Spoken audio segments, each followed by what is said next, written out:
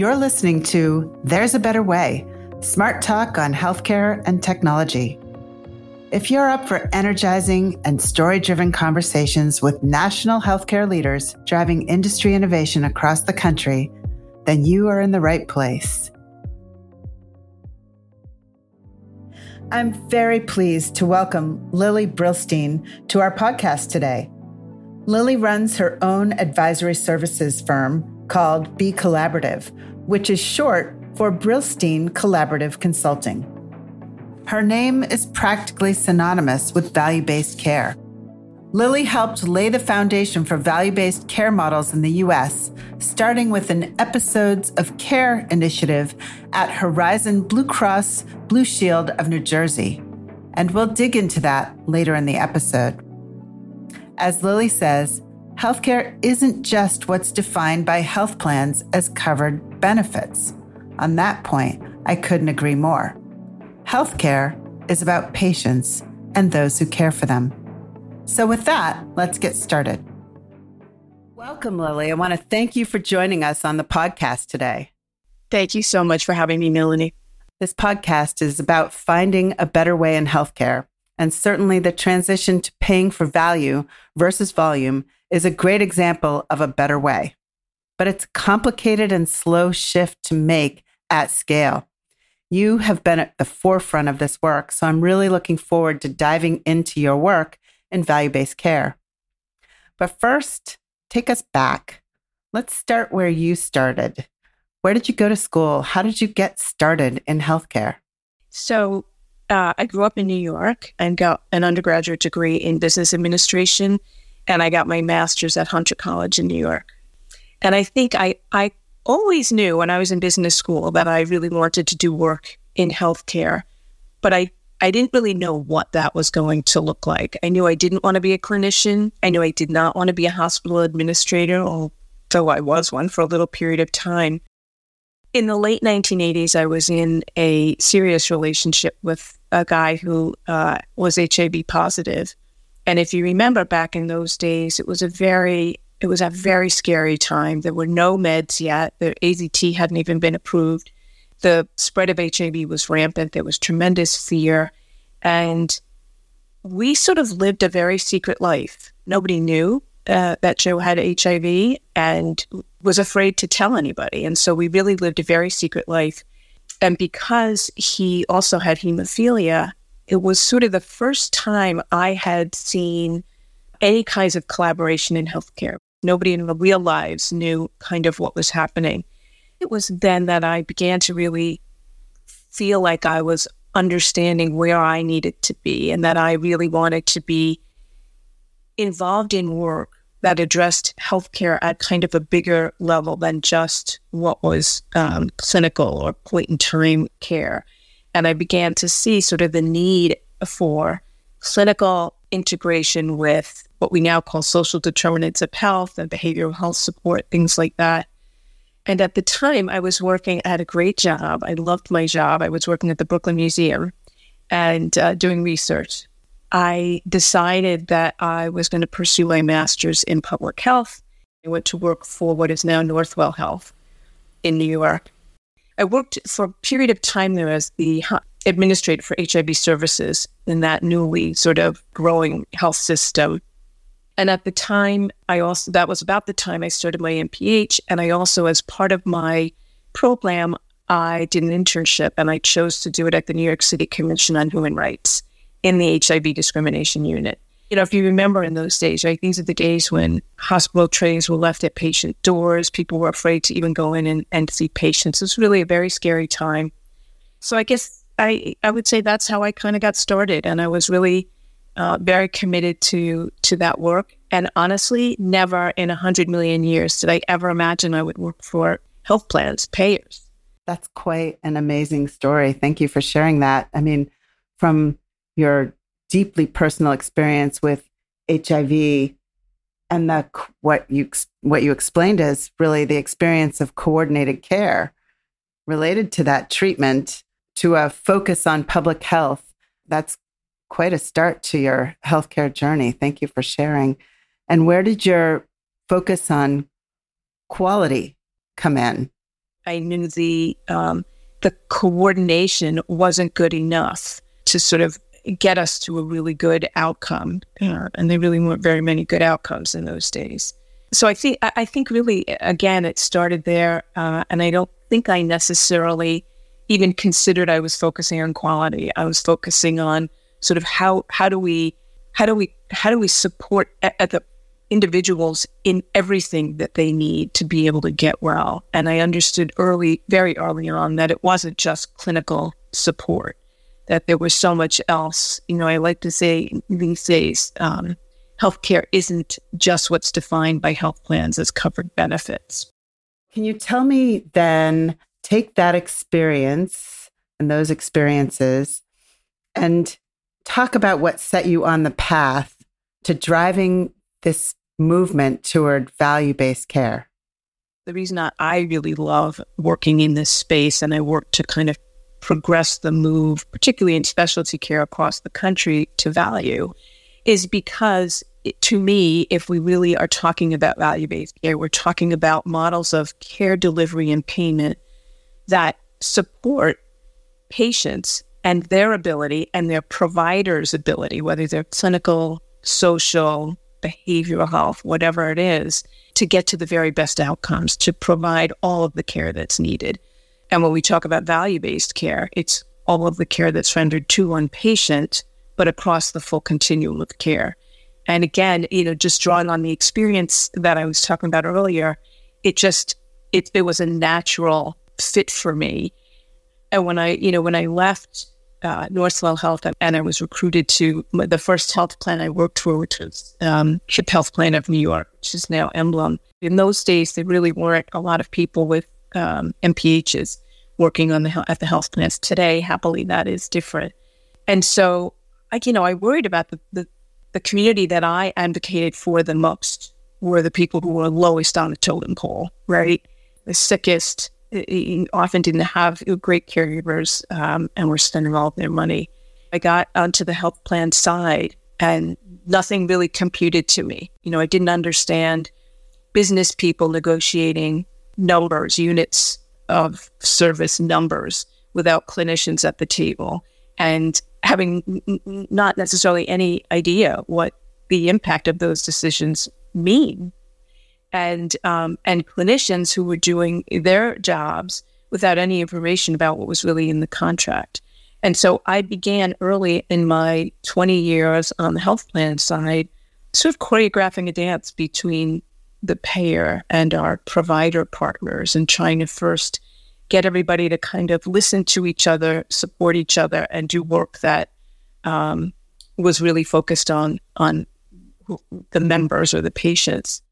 Then when I got recruited in January of 2013 to Horizon, the Blue Cross Blue Shield plan in New Jersey where we met, they recruited me to build their episodes of care program. And when they first talked with me about it, I didn't even know what that was. I honestly didn't know what that was. And as I listened, I thought, oh my God, this is exactly the kind of work I want to be doing. And it was a perfect, natural transition. And when we met, you were at Horizon Blue Cross Blue Shield, and you were, as you say, director of episodes of care.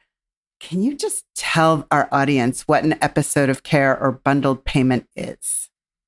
The way I think about it is really everything that is related to a particular individual's procedure, a healthcare event, or a health condition. So, for example, if I'm a patient and I'm going to have hip surgery, I'm not only concerned about when the surgeon cuts into me and does, his or her job.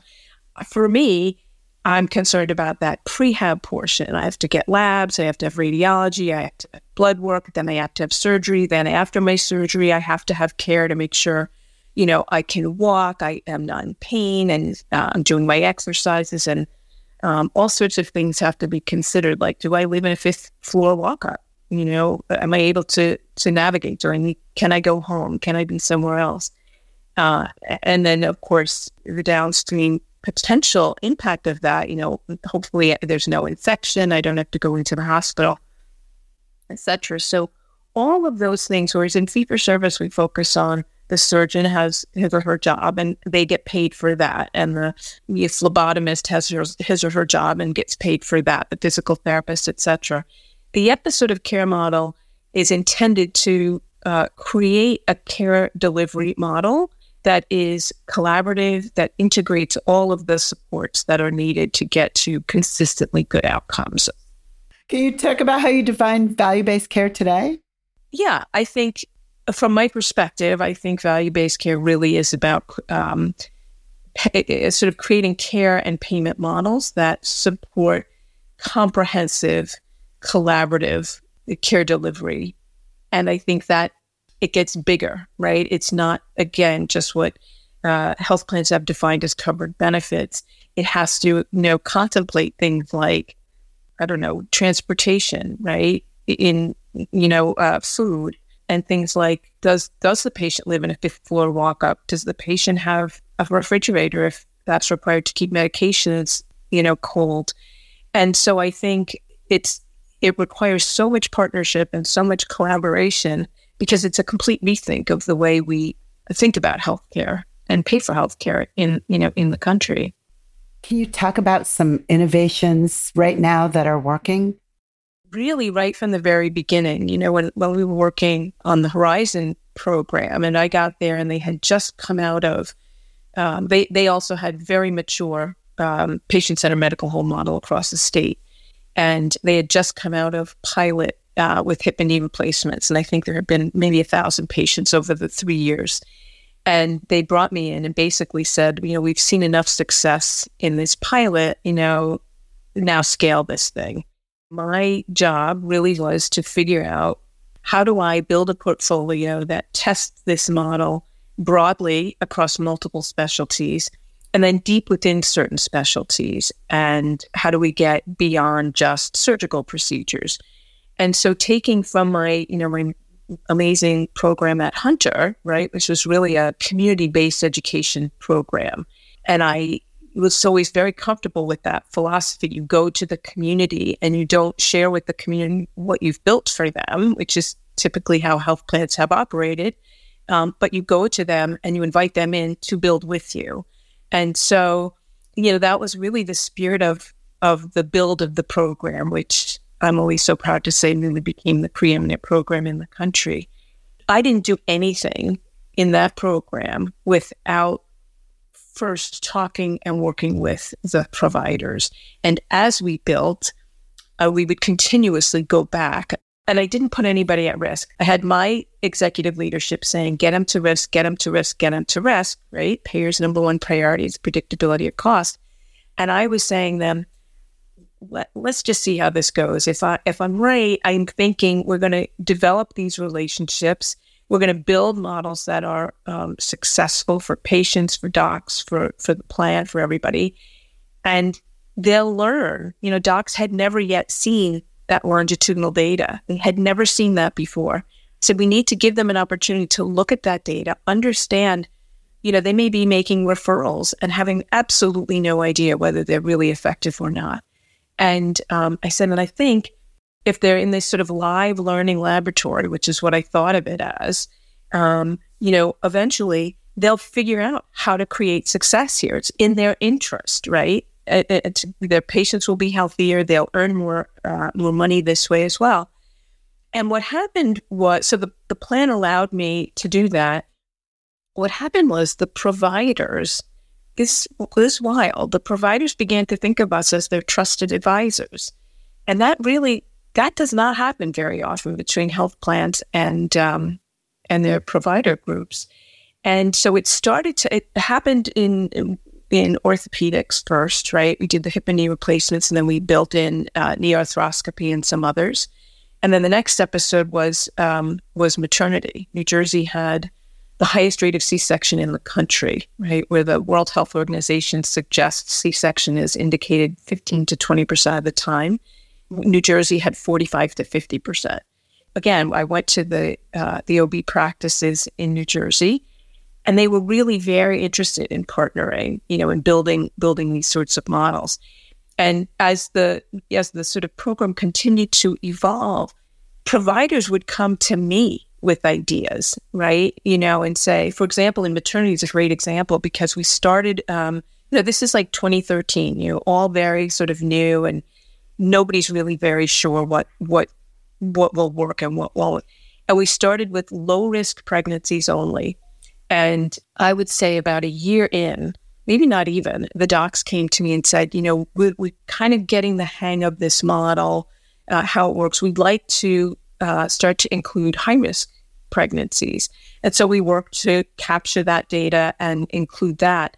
And about 2 years later, they came back to me and they said, we know that the care we render to the mom during pregnancy has a direct impact on the baby. And so we'd like to include the NICU period in this episode also. Very innovative, not an easy one to do. But so my point is that the doctors really informed and helped build this model. And I would say in more recent years, now with Bcollaborative, at one point I did a 2-year initiative with a health plan, with a pharmaceutical manufacturer, with a data analytics company, and with a variety of specialists, GI, cardiology, dermatology, rheumatology. And, pharmaceutical manufacturers, in my view, know a whole lot about adherence and adherence to medication. Why don't people actually take their medication? Why don't they follow their therapeutic prescriptions? What are the barriers? And being able to address those things has a very big impact on patients' outcomes. And so that's how I brought them in the first place. Anyway, it was a fascinating thing. We came together to build a model around a chronic condition. In this case, it was psoriatic arthritis, and it was really more about how can we actually create the infrastructure and build a model that could support a chronic condition, right? Not a one and done, like a surgical procedure, but really care that for which patients might have someone other than a PCP as their principal point of contact. The examples that you're sharing are just really apropos for a lot of the content and discussion that we have on this podcast, it all comes back to deep collaboration across the industry. We've talked about on this show collaboration for interoperability, and your interoperability, collaboration for solving some of the specialty medications problems that exist and getting patients on their medications in time. Collaboration around value-based care is incredibly important and deep, and the change management associated with it, I'm sure, as you describe it, is why this is just such complicated and slow work. But as we get it right, it's lasting. If we do it wrong, it won't be lasting, right? That's exactly right. And to your point about, we have to sort of focus now, but for the long term, right?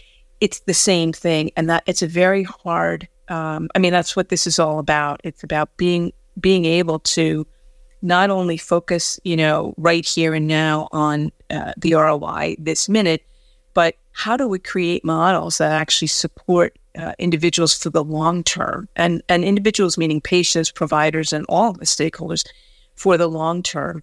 And as I work with groups, I have a lot of startups that I work with. And in this particular environment, I tell them, as we're focusing on chronic condition management, and again, hearkening back to my passion, right, around HIV, which unbelievably has become a chronic condition now, right? I'm very concerned about.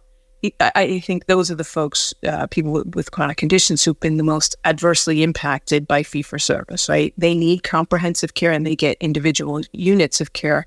So I think I tell lots of the groups that I work with today, as we focus on the chronic condition and the long-term goals, both in terms of critical outcomes and financial models, we need to also keep an eye very closely on what are the interim goals and successes we can create, because otherwise it becomes very difficult to get the ear of the payer or others to really be compelled to take action.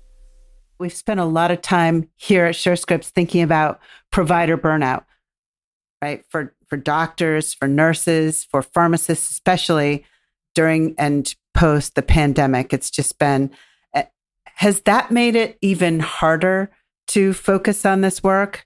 Or does it somehow make it easier once you get past the initial change issue that there may actually be some efficiencies in this work? Yeah, it's the latter. That is what I see happening, right? Once, again, I think the beginning part, just getting groups together, different groups, meaning, docs, community support, behavioral health, payers, getting them together to listen respectfully and actually identify the expertise that others have and recognizing they can't do it on their own. That is the hardest part. That is really, and coming in, I used to say to my team before we would go into a meeting with providers, I would say, okay, remember, we leave on need to know everything and be right about everything here at the door. We're coming in here not to talk about anything we think that we're building. We're coming in to invite them in to share with us.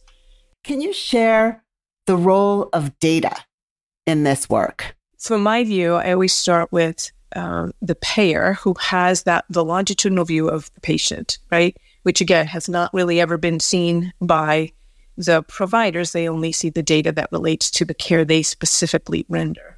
And so the data that shows the full spectrum of care across the continuum that individuals receive allows physicians to understand where there are variations in the care and the outcomes that really they may not even be aware of in their own practice, doctor to doctor, and within their own market. And so, again, in my view, the idea is to address the variability in care, cost of care, to get to most consistent outcomes. So certainly that's information that informs the care team about where they might make changes, in terms of who they refer to, where they do their procedures, et cetera.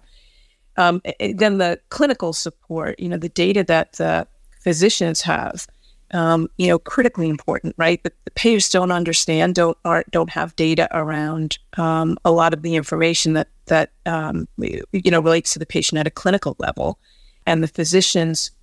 By integrating that with the claims data, really you get a much fuller picture. The other thing about it is when identifying kind of quality metrics, right? I talk about we start from the end first. What are we trying to achieve here? What are we trying to get to? And, when I first got to Horizon in that hip and knee program, there were more than 200 data elements we were capturing on every patient. So I think every single time that somebody touched them, we had to know, and it was incredibly onerous for the docs. But ultimately, as I scaled the program, we narrowed that down, and we had 2 or 3 metrics that were we measured across all episodes, and they were things that we could capture in the claims data, like ER visits, readmissions, and extended use of opioids in some of the episodes. And then we turned to the physicians and said, how do you know, how will we know we're successful, right? What metrics, from a clinical perspective need to be captured to know that we're successful? And the doctors have that information, right? In orthopedics, it was often pre- and post-functional assessment. In maternity, one of the big metrics was captured by claims, which was the rate of C-section, but we also had a few others. So the point is that the data, the integration of the data, the clinical data and the claims data is really important to be able to provide comprehensive care and get to consistently good outcomes. Now the EHR is largely fully adopted, and it ostensibly is comprehensive data on a patient, especially when interoperability is fully working, which I understand has got a long ways to go, but it's really, it's something we at SureScripts are very focused on, is bringing interoperability across the electronic health record. And now you're talking about putting the clinical data from the electronic health record together with the claims data from the payer. And you're really, I think, talking not only about a comprehensive single patient record, but analytics, right? That help a patient or help a provider understands what's happening with the population that they might have. Is that where then we get to population health? Yeah, 100%. There are very few people who are going to be able to take a big mess of data and really understand it without having it sort of synthesized to sort of tell the story. So yeah, I think, again, when I think of pop health, I don't think of it so much in specialty care. I think about it more in terms of primary care, although, I mean, it can be applicable in specialty, but it's more about preventive health and keeping patients healthy. But I think analytics are critical there, and they're critical in terms of specialty care, both in terms of outcomes and also process. And what I mean by that is, historically, the health plans are very involved in sort of, and even many that have their P4P programs are involved in supporting, paying for activities that the health plan tells the provider to do, right? Check the HbA1c, check the blood pressure, et cetera. We've thrown around a lot of terms, and there are a lot of terms associated with this big value-based care world, from P4P or pay for performance, ACOs, accountable care organizations, PCMH, patient-centered medical home, episodes of care, bundled payment, population health. They're all parts of value-based care, right? Does any one stick out amongst all of them, or are they all things that need to work in concert with each other? I think they're all elements of value-based care, right? And they all need to work in sync. And so, PCMH and ACO, the ACOs were intended to be integrated delivery systems, but really they're pretty much primary care, focused and attributed. So we have those models. Then we have episodes and bundles, which are the specialty care models. All fall under the umbrella of value-based care. But today they don't actually all work. They're not very well integrated, right? And so as I think about like CMMI's new ACO Reach initiative, for example, those are primary care focused ACOs. But one of the biggest goals is to figure out how do we integrate specialty care into those models for patients who are living with chronic conditions. And it's a topic of conversation across the country with payers as well. How do we sort of figure this out? So I think we need to continue to move forward and now begin to integrate these models that grew up kind of individually and figure out how do we really provide comprehensive care. And it all falls under, I think, that umbrella of value-based care. So with all of this going on in the market, have we reached a tipping point on value-based care? I think today the point we're at is we need to take those few specialty care models and really begin to figure out how do we integrate them with the primary care models. And that doesn't really mean, to my way of thinking, that the primary care docs are kind of, the bosses of the specialty care docs and direct them, but that they need to share governance, for example, in the ACOs and need to really be engaged in decision-making with the primaries. And the last thing I'll say about that too is that, specialty care isn't a thing, like primary care is a thing. Specialty care is a lot of things. It's orthopedics, it's, behavioral health care, it's infectious disease, it's a lot of those. So you can't just have one specialist on the governance committee, for example, and presume you have specialty coverage. So it's complicated. Well, so beyond the transition to value-based care, what other areas of healthcare do you see having an impact or making us more patient-focused? I've seen some very interesting, cool examples of partnerships between companies that might not have anything really to do with healthcare and are incorporated. So like Nike has done some, interesting work with groups.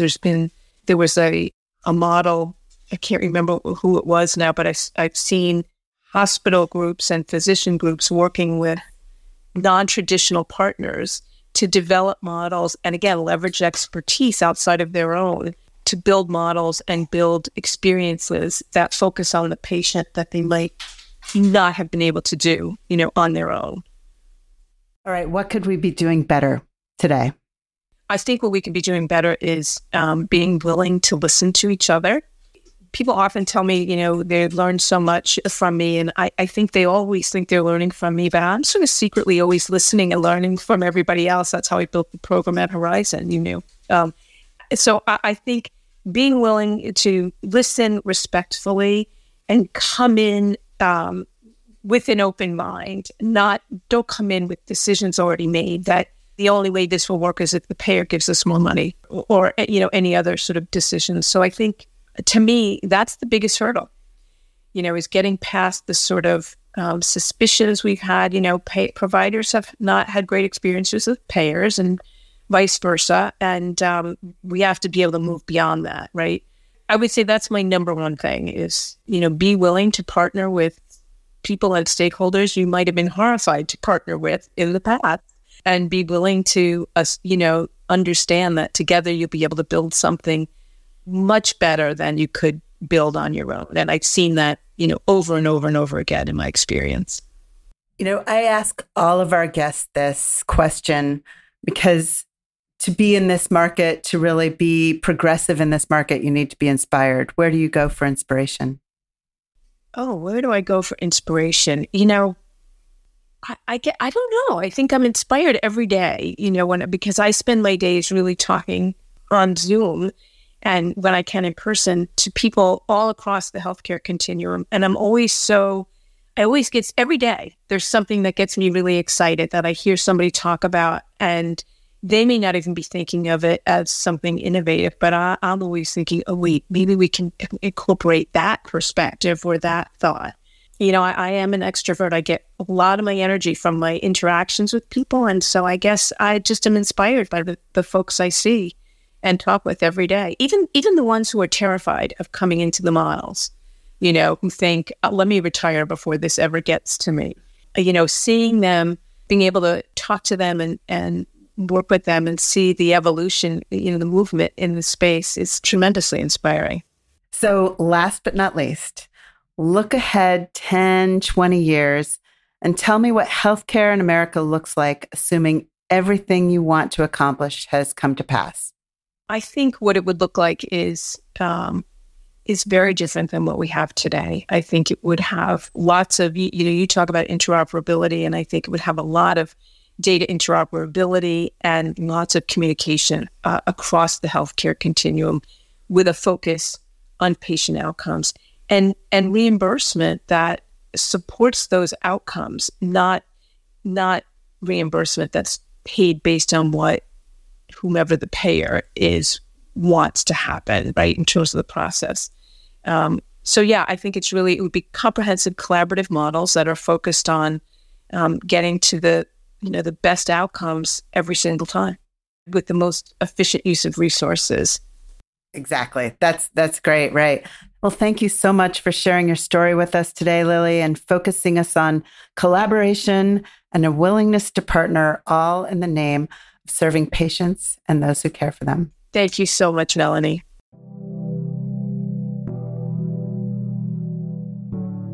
Thank you, Lili, for being on the show today. Earlier in our conversation, you shared that when you were studying business in college, these new value-based care models weren't even a blip on the radar. None of it was happening yet. We were paying for units of care, and we're still doing that today in many cases. But I am inspired by what you said, that it's important to come to the table with an open mind, that payers and providers can work together, that we can build something much better together than we can build on our own, and that in healthcare, we can have a system where we focus on patient outcomes, and that we can set up reimbursement to support those outcomes. Thanks to you, Lili, we're much closer to making value-based care a real part of American healthcare. Thank you for listening in today. If you've enjoyed this podcast, please rate, subscribe, and review. There's a better way. Smart talk on healthcare and technology. With your help, we'll continue to bring great conversations to the fore and to the wider listening public. Thank you.